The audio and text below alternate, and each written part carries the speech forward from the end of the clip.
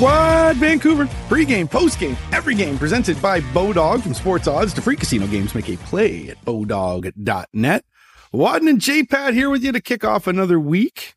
As we dive into some more off-season news with the Canucks, we'll look at the World Hockey Championship, which is in full swing right now. And speaking of swinging, J-Pat, not talking about your weekends, talking about JT Miller, 78 at the U.S. Open qualifier. So both of us, we thought a little more of JT this time around, but shoots a 78, not going to qualify. No, he made the turn at even par. Yeah, he had an early birdie the first par 5 on his card, and then gave one back at one of the par 3s. So he was 36 on the front 9, even par, and then hopped aboard the bogey train. And trust me, I have been on the bogey train many times. I'd love to be on the bogey train. I would just love it. In fact, just one par on the back 9 for JT. Yeah. So it kind of looks like it fell apart a little bit for him. 36 out, 42 on the way in, 78 for his round, which still, I mean, that's a decent round of golf under those conditions, but not close enough to advance to sectionals. So the dream is dead for another year for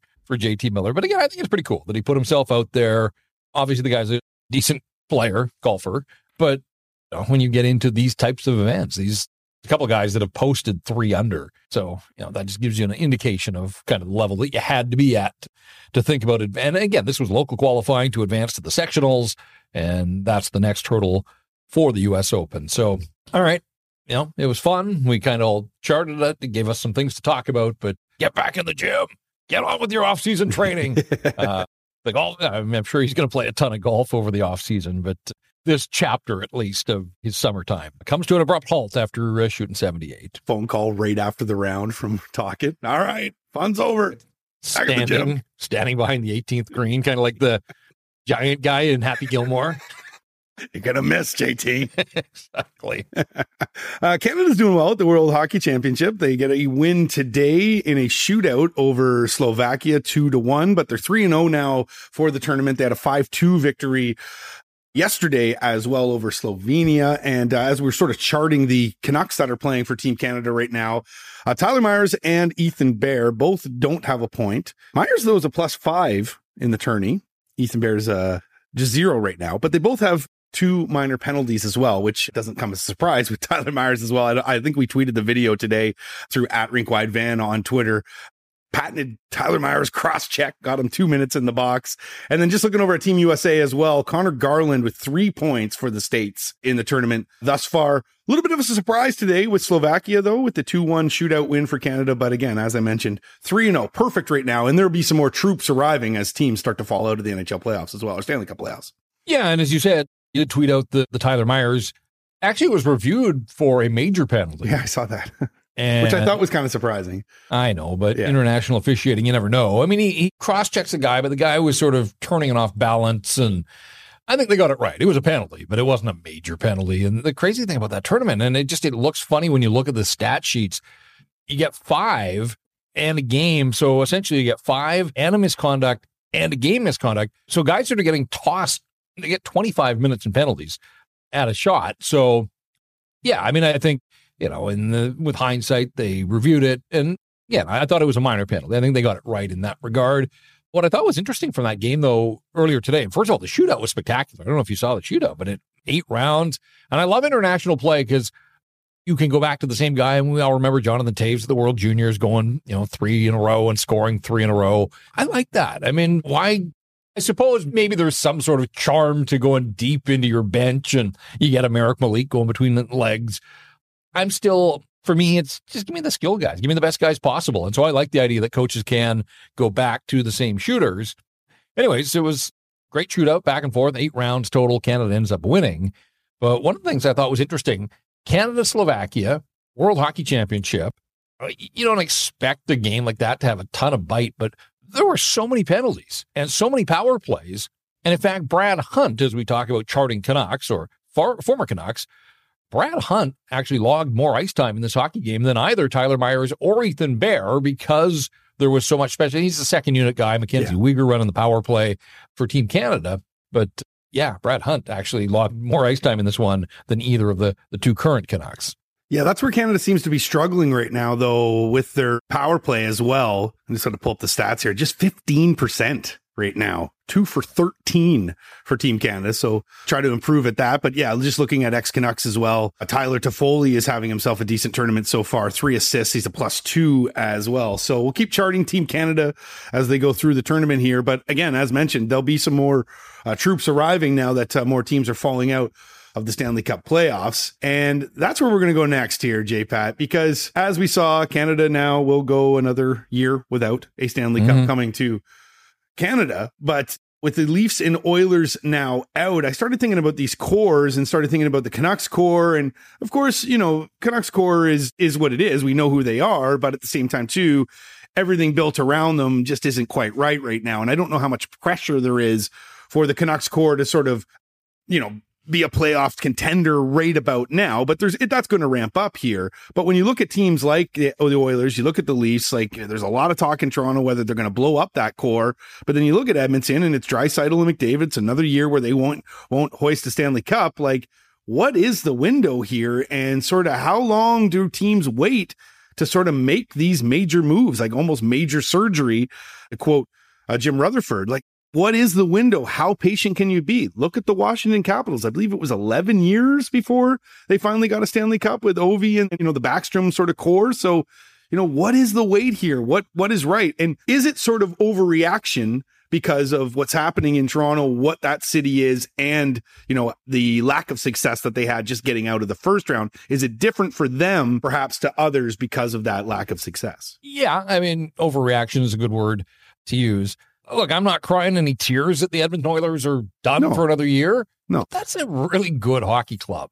I mean, its warts were exposed, and that's kind of what the playoffs are all about. But I guess when you talk about windows, like Draisaitl's got 2 years left on his current contract at a criminally low $8.5 million for one of the certainly 5 best players in the National Hockey League, if not one of the best 3. And Edmonton's a fascinating case to me because you look at the leading scorers in the National Hockey League as we record this, playoff scores. The Oilers have 3 of the top 4.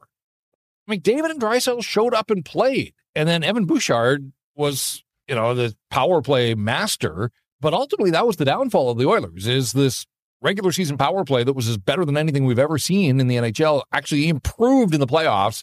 But the bulk of the game is still played at 5-on-5. And so you have some nights where you score 3 and 4 power play goals, but then there were those long stretches where 5-on-5 offense was hard to come by. And that again was the case. I mean, it was a little ironic actually last night that, you know, the game turns in the second period. The Oilers, you know, they fall behind, but they rallied and they got the 2 quick ones and took the lead. And then Vegas was incredible in the second period, I thought.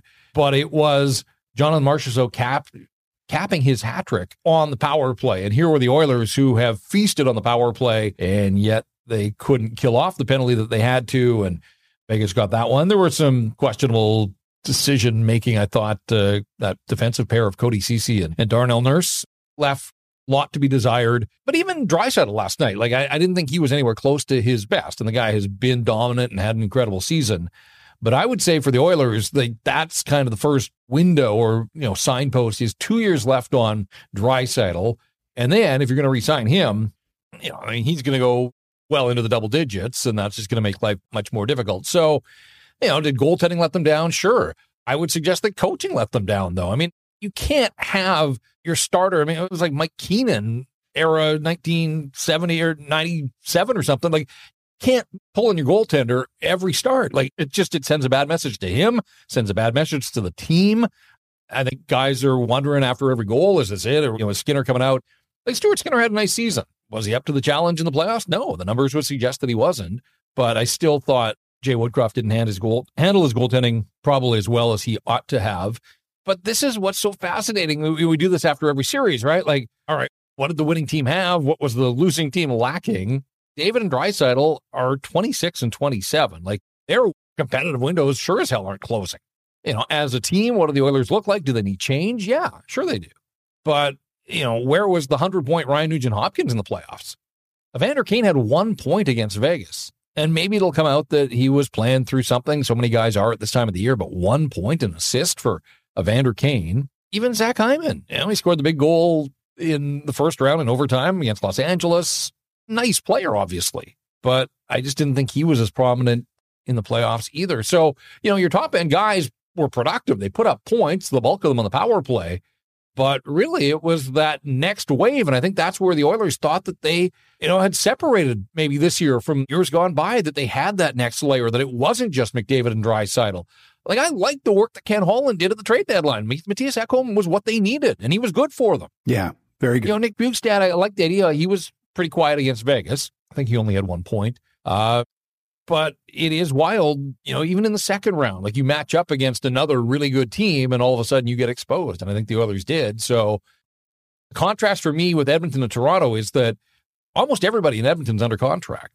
Like Bjugstad's unrestricted, maybe one other guy. But, I think for the most part, the Oilers will run it back with their core group, and there'll probably be some tweaks and changes because there have to be. The Leafs, like, there are all these decisions about what to do and who stays or who should, and that goes from the general manager to the coach and then to, your key players. And obviously there were injuries. The goaltending position was sort of a revolving door, really all season, really. When you think of Matt Murray was brought in, was supposed to be the guy that didn't work out. Samsonov, they end up going to Joseph Woll, and Woll was good, but he wasn't Sergei Bobrovsky good ultimately at the end.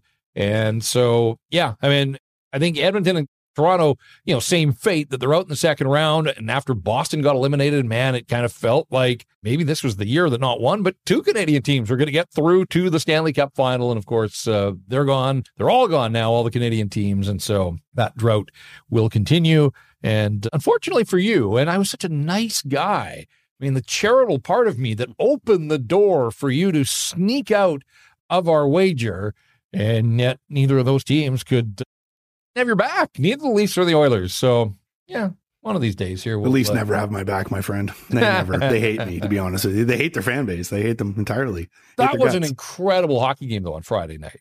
It was. Result except aside, for the fact that I was sick and laying in bed dying pretty much. But and dying inside not because of the hockey game. No, I was actually sick. I think I slept through I listened kind of to the second period because I got that norovirus thing. It only lasted like a day, but boy, did it hit me. No, you don't want those. Yeah, you don't want those. But yes, it was a good game. For an elimination game, back and forth, chances, 50 shots for the Leafs or 52 shots. Like, Bobrovsky was incredible. How he got a piece of that Brody shot in overtime through traffic and just the top of his pad. But isn't goaltending proving to be voodoo too, right? Like you talked about the Leafs and how their plans sort of went all over the place this year. And now look at Florida. Now look at Vegas. Well, that's it with Vegas. And I think that the lesson from Vegas right now is if you build hell of a defense core, you can get by with your third or fourth stringer, but give Adin Hill credit. He was really good in the third period last night.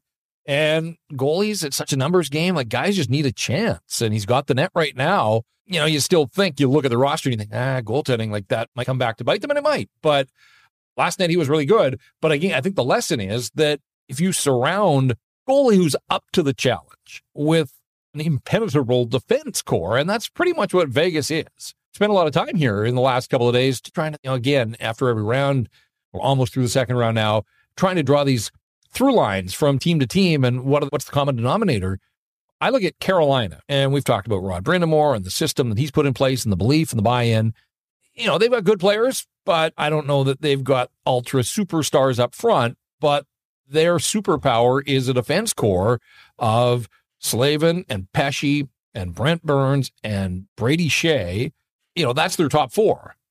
You look at Vegas, and we've spent a lot of time on this program because Rick Tocchet pointed it out. He loves them. And so he should. Like Pietrangelo and Theodore and Martinez and, Nick Hague is just a big, big dude. And Braden McNabb, he's got his flaws, but, he still brings an element of toughness there. Whitecloud. And then Zach Whitecloud. If Seattle gets past Dallas, you look at Seattle and Vince Dunn had an incredible season, and Adam Larson has sort of come into his own and is the player that, Edmonton could use.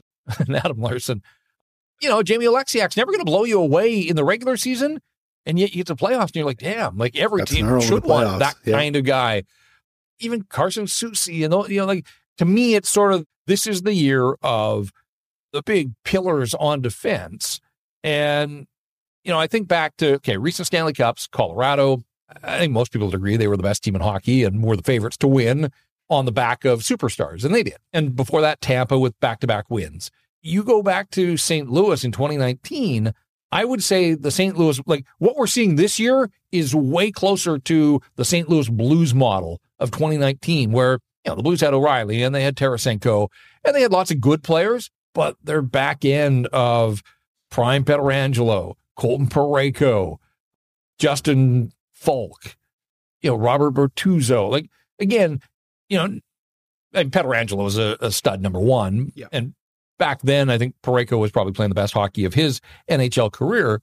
But, supporting cast, they were all big. They were mean. Like, they took away the front of the net. And ultimately, I do think that seems to me to be the parallel that I'm drawing here from the teams that are still around. And even Florida, like, Ekblad. And we've talked about Brandon Montour and the season that he had. And Gustav Forsing's playing at a super high level. And you got Radko Gudas and his beard. And he's a menace. Absolutely. Yeah. He somewhat ran interference on the winning goal in overtime. And then the scream in Joseph Wall's face was totally uncalled for. Joseph Wall said he didn't even notice it. Well, and I still wonder, like, was that, to me, and I saw the photo, but was that a photo of a guy celebrating the goal? And it was just a freeze frame, could be. Yeah. A snapshot that looked like he was in his face. I think he's driving to the front of the net. He sees the puck go in, and and I wondered if people were sort of creating their own narrative around a photo. Well, Wall said he didn't even notice it. Yeah. So there you go. You're probably right. But he probably was just celebrating. That was sneaky, not dangerous, but it was dirty. Grabbing Jarnkrok's stick so that he couldn't attack. That's Radko Gudas, dude. And that's what he does, right? Oh, he looks like he plays. Right? Yeah, no, you're right. And he's a UFA this year as well. I'm wondering if anyone will go after him. No, and they'll regret it because he'll get a 4-year deal. Yeah, exactly. He'll stink in the back end. Yeah. But it'll be the Canucks maybe. That's the beauty of playoff hockey is it creates these stars and then teams buy in and they overpay. So bringing it back to the core though. Okay, so I'm sitting here. I've got Edmonton's playoff history in front of me here. Under the what is their core? It's obviously McDavid. It's obviously Draisaitl, Nurse, Nugent Hopkins. Is that about right? Those core four right there. I mean, those I know they added Kane. Serving. Those are all high. These are drafted and developed guys. Yeah. So under that core, which started in 2011, because RNH was a 2011 draft, I believe, they've been to the playoffs 1, 2, 3, 4 times. Under that core. And I know the amount of grief that the core gets in Toronto for all their lack of success, just not being able to get out of that first round. But when you look at Edmonton, they're pretty close. First of all, they haven't made the playoffs as many times. Second of all, they've been to a conference final once and a second round once. And if you remember that glorious run back in 2017 to the second round. But the other two times have just been, one was qualifying round, so that's first round, and the other is first round. So again, you're sitting there going with a team like Edmonton, and for everything you just broke down there, how much money it's going to cost you for Leon Draisaitl, are there any discussions going on right now where they're considering breaking that up? And the way they play, which is similar to Toronto, that high octane offense, although Toronto's dried up completely against Florida, that doesn't seem to be a winning formula in the NHL. So now these two teams with these cores of superstars have to make these tough decisions, and somebody might have to go, and they might have to completely change the way they play. And we've seen this in years past. If you remember Steve Yzerman back in the day when he was with the Red Wings, racking up tons of points. And eventually somebody pulled him aside and was like, listen, you're not going to win a cup this way, right? And Detroit was able to do that. So I'm wondering if there's any sort of lessons now to be learned here for the Canucks as they've got this young core that's going to start to ascend at some point here. You got to start thinking playoffs, if not next year, the year after that. Can they learn from this right now? And I know they've got so many mistakes on their cap, so they've almost got maybe a couple of years to be able to try to clean that up. Maybe if they're lucky, they'll be able to get it done in a couple of years. But there, I think, are a lot of lessons right now for Canucks management to sort of learn of what's going on in these playoffs and looking at their players, looking at their core and going, are these the right guys? Are we playing the right way? And are these the right guys? Right. Just using the Oilers as an example, how do you want Connor McDavid to move forward? He doesn't have anything left to prove. He doesn't need 160 points in the regular season. No. That much is obvious, but you're not going to be able to put a governor on him. You can't, drag him down to a 75-point level and say, hey, keep stuff in reserve. Because again, you need to get to the playoffs first and foremost. And so, you want him doing Connor McDavid things to help you win hockey games. They clearly were too reliant on their power play there. But just in terms of, sticking with a core, and I don't know ultimately went into the decision making on Darnell Nurse, but he is such a whipping boy in Edmonton now. And this is a guy that was taken 7th overall, 2 picks ahead of Horvat in the 2013 draft. And you think of the angst in this market, Andrew, about OEL, and the Canucks aren't even paying full freight on OEL. Darnell Nurse is just into like an 8-year deal at $9.25 million. Like, is that why he's the whipping boy there, though? Because absolutely. Yeah. Like, I mean, guys are graded against what they make, and like he's making more than Leon Draisaitl, who's bringing more value to that hockey club. And I think you're seeing he's a second pairing guy on that team. Like Matthias Ekholm and Evan Bouchard played a ton. Bouchard played 13 minutes in the third period last night, played 31 minutes in the hockey game. You know, led the team in playoffs in Corsi 4 at 5-on-5 as well. And so Nurse and Ceci, like neither one of them, I did particularly good. I didn't think in the playoffs, and defensively together, bit of an issue. And I think good teams, when you get to the playoffs, you're seeing other good teams are also highly scouted now.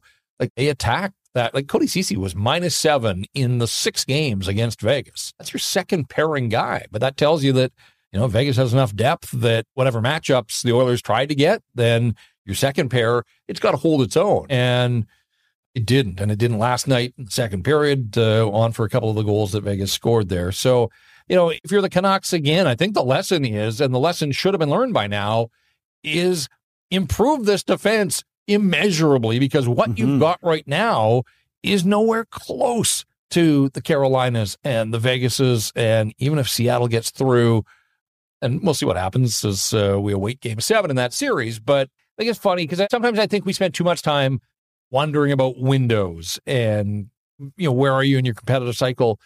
Again, like you just need so many things to fall your way to win the Stanley Cup. And the first is building a good team. You know, you need health.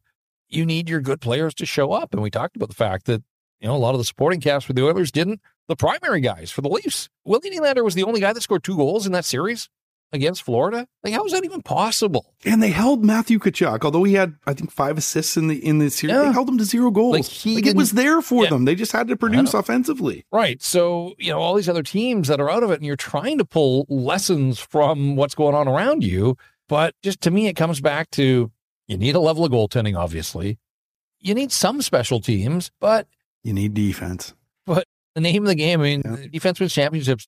You know, it's saying for a reason, but, you know, this was a year that offense was up around the National Hockey League, and I think teams thought they could maybe outscore some of their deficiencies, and yet you get to playoff hockey, and teams are able to kind of dumb it down a little bit and keep it low scoring. Now, low scoring isn't a terrible thing. I mean, the Leafs beat Tampa with only 2 goals in the elimination game, right? But again, like 7 straight games for the Leafs with just 2 goals with that team, with those players, that part doesn't make a whole lot of sense. Now, you know, did they need to do a little more? Maybe, you know, to draw some more penalties? Did they need the odd benefit of the doubt to go their way to put them on the power play? Would that have aided some of their scoring? Sure. I imagine it would have, but you got to be good at 5-on-5. You have to be. But ultimately, the bulk of the game is still played 5-on-5. And that's, and so, you know, you got to fight through the shit that comes your way, and not everything's going to get called, and there's going to be missed calls. There's going to be ignored calls. You know, you see teams that get distracted. Like the Oilers, I think we're looking for a measure of revenge on Pietrangelo. You saw Draisaitl in the handshake line, like wouldn't let it go after the game. Like I think they were off, you know, again, you just, it's laser focus, a short memory. Like the checklist of things required to win the Stanley Cup is so damn long. And unfortunately for teams like the Canucks, you know, they're still so far away ultimately. Do they have nice pieces? Of course they do. We spend a ton of time here on Rink Wide talking about the nice pieces, but I mean, the Oilers have nicer pieces than everybody at the top end. And in the end, that wasn't anywhere close. They didn't even get out of the second round. So, you know, they did last year, and then this year feels like a step back for them. Yeah. I sold them short as well. I didn't give them this year's playoffs. So it's been 5 times that they've made the playoffs this year. What is the Canucks core when you look at it? Like, name me the players you think are the Canucks core and tell me whether JT Miller is a part of it. Because in my opinion, he has to be, considering what you gave him in terms of a contract. Yeah, I would agree with you. So yes, goaltender on out. I'd go Demko, I'd go Hughes. I think Filip Hronek now, having seen him for 4 games, it's hard to make this proclamation, but certainly the price that they paid to get him, the position he plays, I would put Filip Hronek in that group. So I would have Demko, I'd have Hughes and Hronek, and then I'd have Pettersson and Miller. And then I guess you're left to decide if Andrei Kuzmenko is already a part of your core after 1 season. For a guy that, you know, was benched repeatedly by this coach. And, you know, does that sound like a core player? Like, I mean, we know what he did offensively. You can see the production, but I'm not sure that Rick Tocchet would view him as part of the core. So, it's easy for me from the outside as an interested, and I'd like to think informed observer. I know what Andrei Kuzmenko did for this hockey club. I don't truly know what Andrei Kuzmenko means to this hockey club in the eyes of Rick Tocchet. And I'm not sure Rick Tocchet does yet, because there clearly was friction in the way that he played and the way that he handled them. And so, yeah, I mean, to me, that's your core. You've got 2 forwards, 2 defensemen, one of whom has played 4 games for the hockey club. And so maybe Filip Hronek shouldn't even be included. Like, maybe he has to work his way. I think the idea of Filip Hronek would fall into the definition of a core player, but what if he falls short? What if he falls flat? Like, I want to give him every opportunity, but let's see how he performs. So for the sake of the argument, maybe the core is Demko, Hughes, Pettersson, and Miller. Again, all very nice pieces at their positions, but how would that core 4 stack up against other core 4s in the National Hockey League? I think it would be in the top half. It might be in the top 10, but there's a lot of good players in this league, and there are a lot of teams that have a lot of good players. So again, it just underscores how much more has to be done in roster construction, roster management, but so much of that comes from cap flexibility, which the Canucks don't have. And that's why this is going to be a fascinating offseason. And we've said that before, but until they get their account sorted out, it's going to continue that way. And is Patrick Allvin a mastermind? Is he a Harry Houdini? Can he pull a salary cap rabbit out of his hat?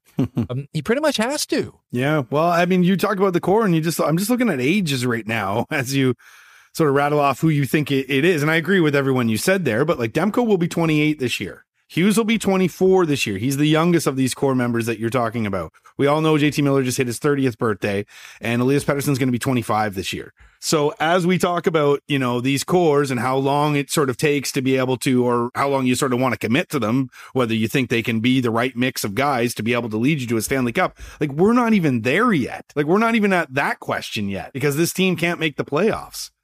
So I don't know. It's interesting. And it's a fascinating offseason, and I'm not one to say that I don't think Elias Pettersson's going to re-sign here. I think he will, but there's going to be a lot of pressure on the organization to pull a salary cap rabbit out of its hat. Like, you're going to have to do something drastic here. And I know they talked about major surgery, but like they got to get this thing on track because these guys are aging out soon, especially JT Miller. And not only that, Thatcher Demko's not getting any younger either. You still got Hughes and Pettersson that are, still relatively young. And I think, oh my God, is it go time for these guys? But and just to sort of everything we've been talking about here, you draft, you develop, you build a core, and then if that core produces, then that gives those players individually the leverage to command not only bigger salaries, but you get to a point where then they can command trade protection as well. And then that just complicates matters, like to try to deconstruct. If you get to a point where you decide that, no, this core isn't it, or one of those pieces has to go. And that's sort of where Toronto is now, is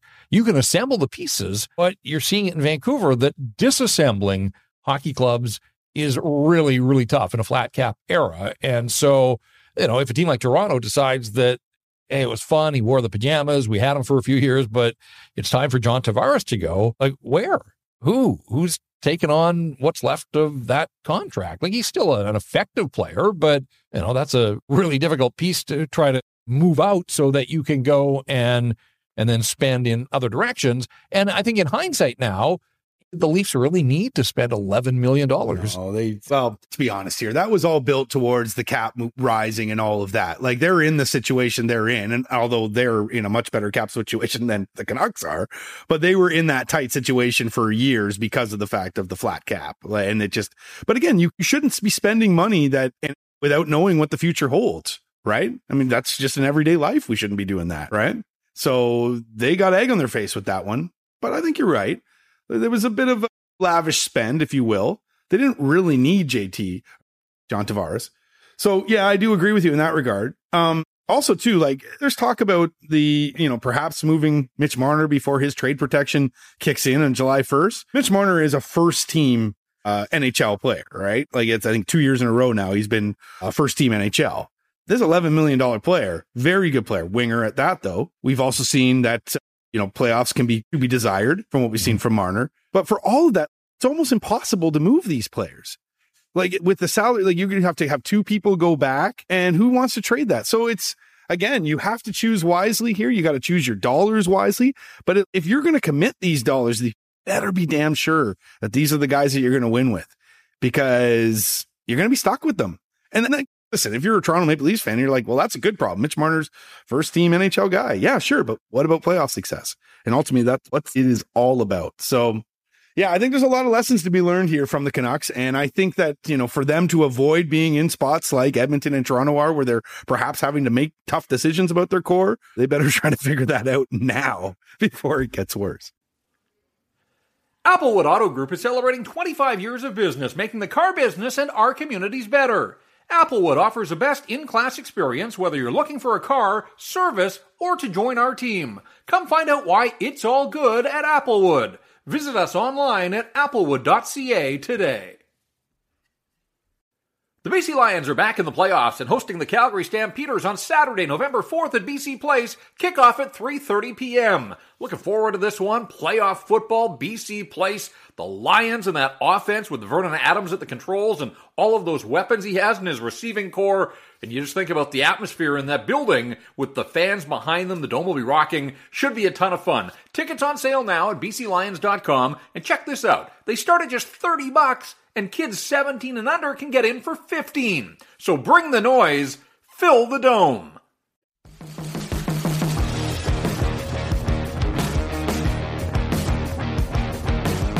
We got an Ask JPat here from Ty on Twitter. I also have one, but mine's sort of to do with a little bit of a personal issue. So let's start with Ty first. Uh-oh. Okay?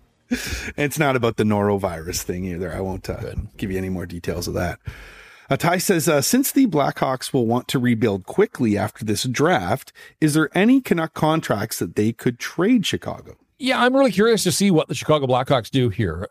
If you recall, they were really bad last year, and it allowed them to up their odds, and ultimately the lottery balls bounce their way, and they get Connor Bedard. But Connor Bedard's going to step in to a team that was led in scoring this past season by Andreas Athanasiou with 40 points. McDavid had 40 points by end of October. Fair enough, but who's he going to play with, and what kind of supporting cast and all that kind of stuff? I mean, the fascinating part to me is, do the Blackhawks, and are they totally upfront with Connor Bedard and say, you come in, we're going to work hard, we've got a coach we believe in, but we're going to be really bad again, because the first overall pick next year just happens to play for the Chicago Steel, another Vancouver boy. And if you remember, Patty Kane and Jonathan Toews kind of entered the league together. They were drafted a year apart. That's right. But they came in together, and the rest is history. So could the Blackhawks try to make history repeat itself? Even with Bedard, I still think they're going to be a lottery team. I just don't think there's enough there. They stripped it down so badly. Now, they had 3 first-rounders last year, and with Bedard, they've got 2 this year. So 5 first-round picks. That's a good start to any rebuild. But yeah, I mean, to my point is, you don't want to alienate or piss off Connor Bedard and his agent and his camp early on. So you'd think that the Blackhawks would want to support him. We always talk about, supporting young players with a veteran presence and, the right guy. We always hear stories too about, a rookie will come in and live with another player and his family. And, I don't know that they've got any veterans there in Chicago to take in Connor Bedard, but then it brings you back to the question that, the Hawks have a little bit of cap space. If they do want to surround Connor Bedard with good players, would they, and I'm not saying that a Brock Besser or a Connor Garland would be at the top of the list, but both are legitimate National Hockey League wingers. Both can score some goals, and maybe with the right opportunity. So, could they, I guess the history, though, I mean, the Blackhawks have already shown the Canucks that, they weren't willing to do them any favors with Jason Dickinson and wanted to be compensated for taking on that contract. So I have to imagine that these phone calls have already been made prior to the lotto. I'm sure the Blackhawks were one of the teams that was consulted to see if they had any interest in a player like Brock Besser. So I'm not expecting that things would change, but the only thing now that does change is the Blackhawks know they've got the first overall pick. you certainly don't want to throw Connor Bedard out against the best players in the National Hockey League without having some insulation around him. So I would think that they would look to bring in a few veteran players so that he's got some support, that he's got some guys to play with, that they've got a power play that, can hold its own at the very least. And if I'm the Vancouver Canucks, again, I'm making those phone calls to see if there is any way that you could make some sort of deal happen there. But I just think the Blackhawks realize, like every team does, that the Canucks are up against it. And I just don't think that they're going to be in a position to do the Canucks any favors. That's a good question by Ty here. I'm looking through Chicago's cap right now. They do not have a forward that's signed past next season. Like everything is, 24, 25. Everybody's either a UFA or an RFA at that point. They got some defensemen that are locked up right now. They gave Seth Jones that big contract. Connor Murphy's got one as well. But you're right. Like, maybe Brock Besser would be a really good option in Chicago. And honestly, for Brock Besser, it might be a good sort of change of scenery as well to start, with Connor Bedard there. They got 4 second rounders. But you're right. They're in a position of strength, especially when it comes to the Canucks and the fact that they're so capped out. But yeah, maybe that is the spot that they want to go to, is the Chicago Blackhawks. And maybe perhaps they can get that second rounder that they had to put in for the sweetener there with Jason Dickinson.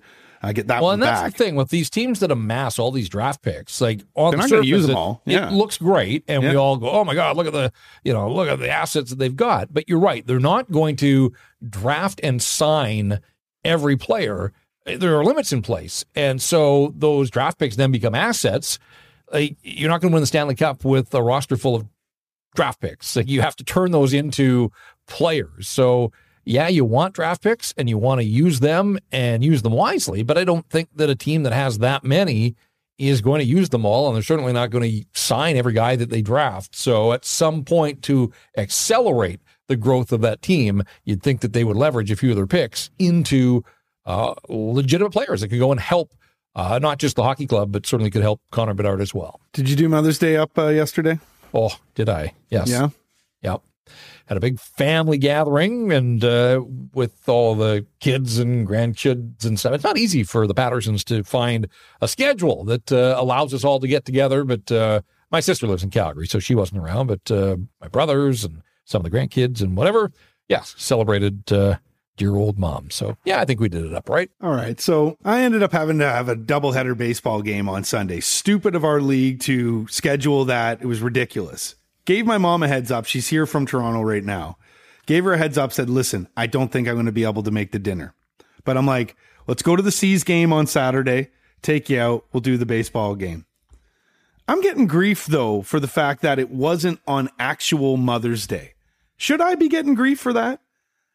I mean, we still celebrated with each other, went out to the ball game, had great seats. Many thanks to Go-Goat Sports for sorting it out. All the good people over at the Vancouver Canadians. Beautiful day.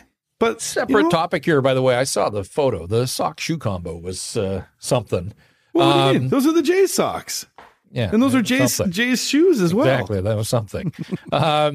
This is your mom that's giving you grief? My mom's giving me grief. Well, it's not on Mother's Day. I'm like, Mom, there's nothing I can do. It's a Mother's Day weekend at that point. Oh, thank you. You're done. No, I don't always have your back, but yes. I've got your back on this one, Mom. No. This is why I asked JPAT. This is why I need these answers here. Exactly. Like, she's here. It's a fixed amount of time she has to spend here. Yeah. So, like, if you can turn Mother's Day into Mother's Day weekend, then no, she should have been over the moon with that. All right. Well, my brother took her out for dinner, so there you go. Yeah. So he had dinner. Right. So I did the favorite son. Yeah. There you. Well, yeah. I'm never going to win that one anyway. But anyway, so if you're listening, Mom, happy Mother's Day. The BC Lions are back in the playoffs and hosting the Calgary Stampeders on Saturday, November 4th at BC Place. Kickoff at 3:30 p.m. Looking forward to this one. Playoff football, BC Place. The Lions and that offense with Vernon Adams at the controls and all of those weapons he has in his receiving core. And you just think about the atmosphere in that building with the fans behind them. The dome will be rocking. Should be a ton of fun. Tickets on sale now at bclions.com. And check this out. They start at just $30, and kids 17 and under can get in for $15. So bring the noise. Fill the dome.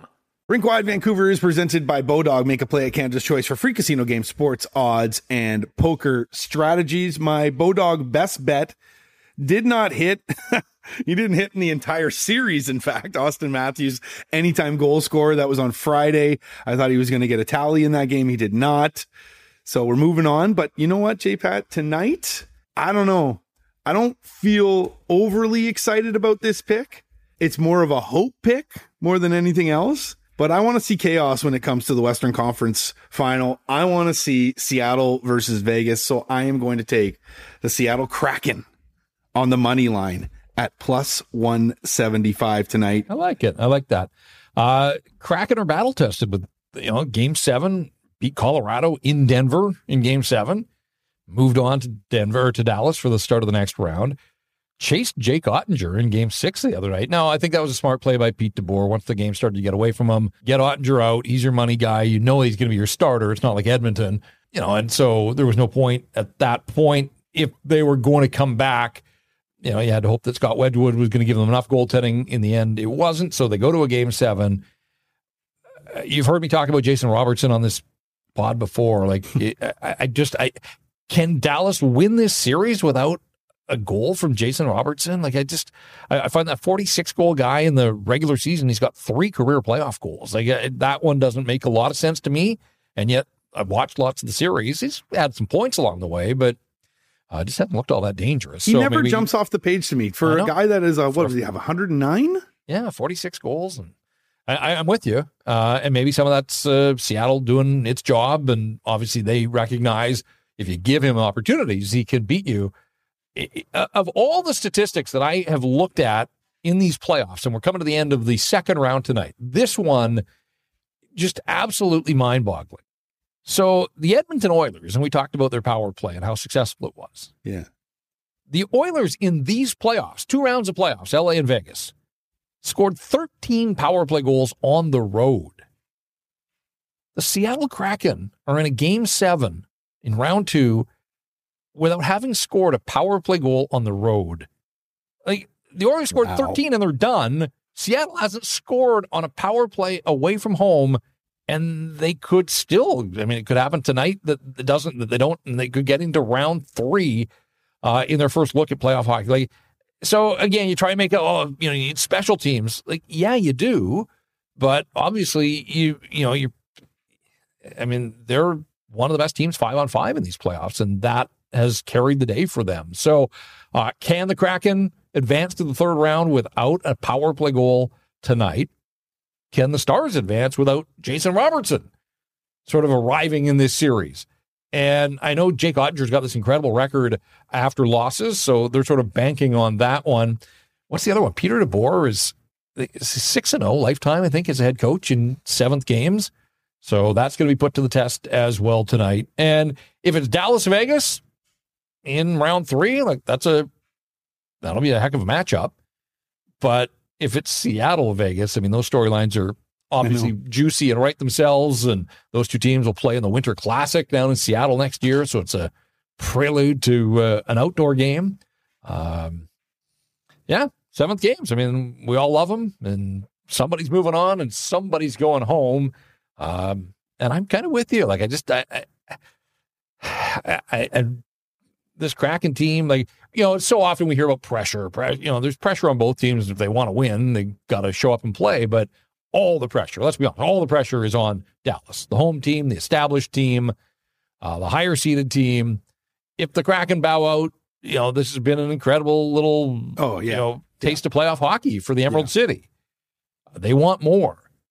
And nothing seems to phase these guys in the way that they spread their scoring, that, a different hero every night. And it wouldn't surprise me if it was, a bottom 6 guy that stepped up and came through with timely goals. And I don't know. Something tells me that Kraken will be playing hockey after tonight, and the Stars may be done for the season. Climate Pledge was bumping. Yeah. Bumping. I tweeted that it's quickly becoming one of the best arenas in the league. And it's such a great arena when you go there. It's super cool, but just the fans were going off the other night. I'm envious of Seattle right now and what they got going on. You're right about their power play, though. It is the worst amongst the teams that are left. In fact, it was 3rd worst in the entire playoffs right now at 14.7%. But Vegas is right there as well at 17.5. So both the Western Conference teams really not clicking on the PP. But here we are. Well, at least one of them's in the Western Conference Final. The other one hoping to get in there in Seattle. See how that turns out tonight. Eastern Conference Final, of course, is set. Florida versus Carolina. The hockey hotbeds that are Florida and Carolina. But at the same time, too, hockey's worked in Carolina. We've seen that for many years. Florida, still a work in progress down there, but they're obviously cooking right now. I said it on the pod last week. I still believe it. Out of these teams, and I'll include Seattle and Dallas in this, to me, it's Carolina that is the favorite. They are so stacked, J-Pad, and they've got the best coach, I believe, in the NHL. Yeah, they got some good news. Teravainen is back at practice and, broke his hand.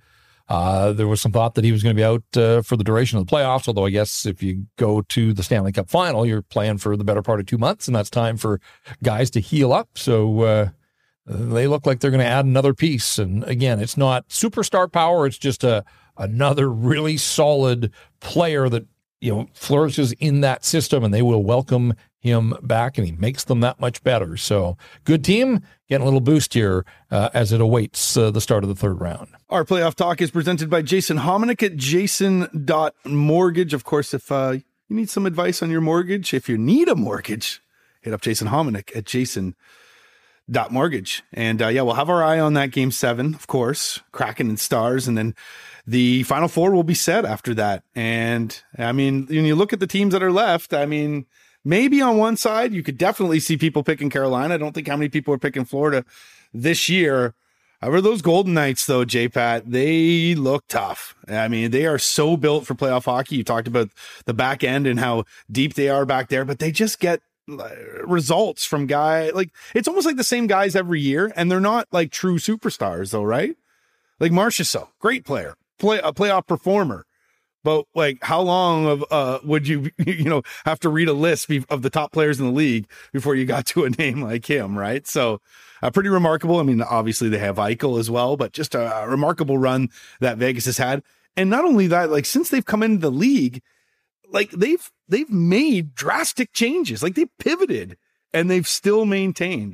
Just a fantastic story. One of the best run organizations in the NHL. I don't think you could even argue that. Yeah. And, at some point you would think that being knocked down to your third or fourth string goaltender would come back to bite you, but it hasn't yet. And we'll see if it ultimately does. But, they made the trade deadline acquisition of Jonathan Quick, thought he was insurance, and yet he has been nothing but a backup.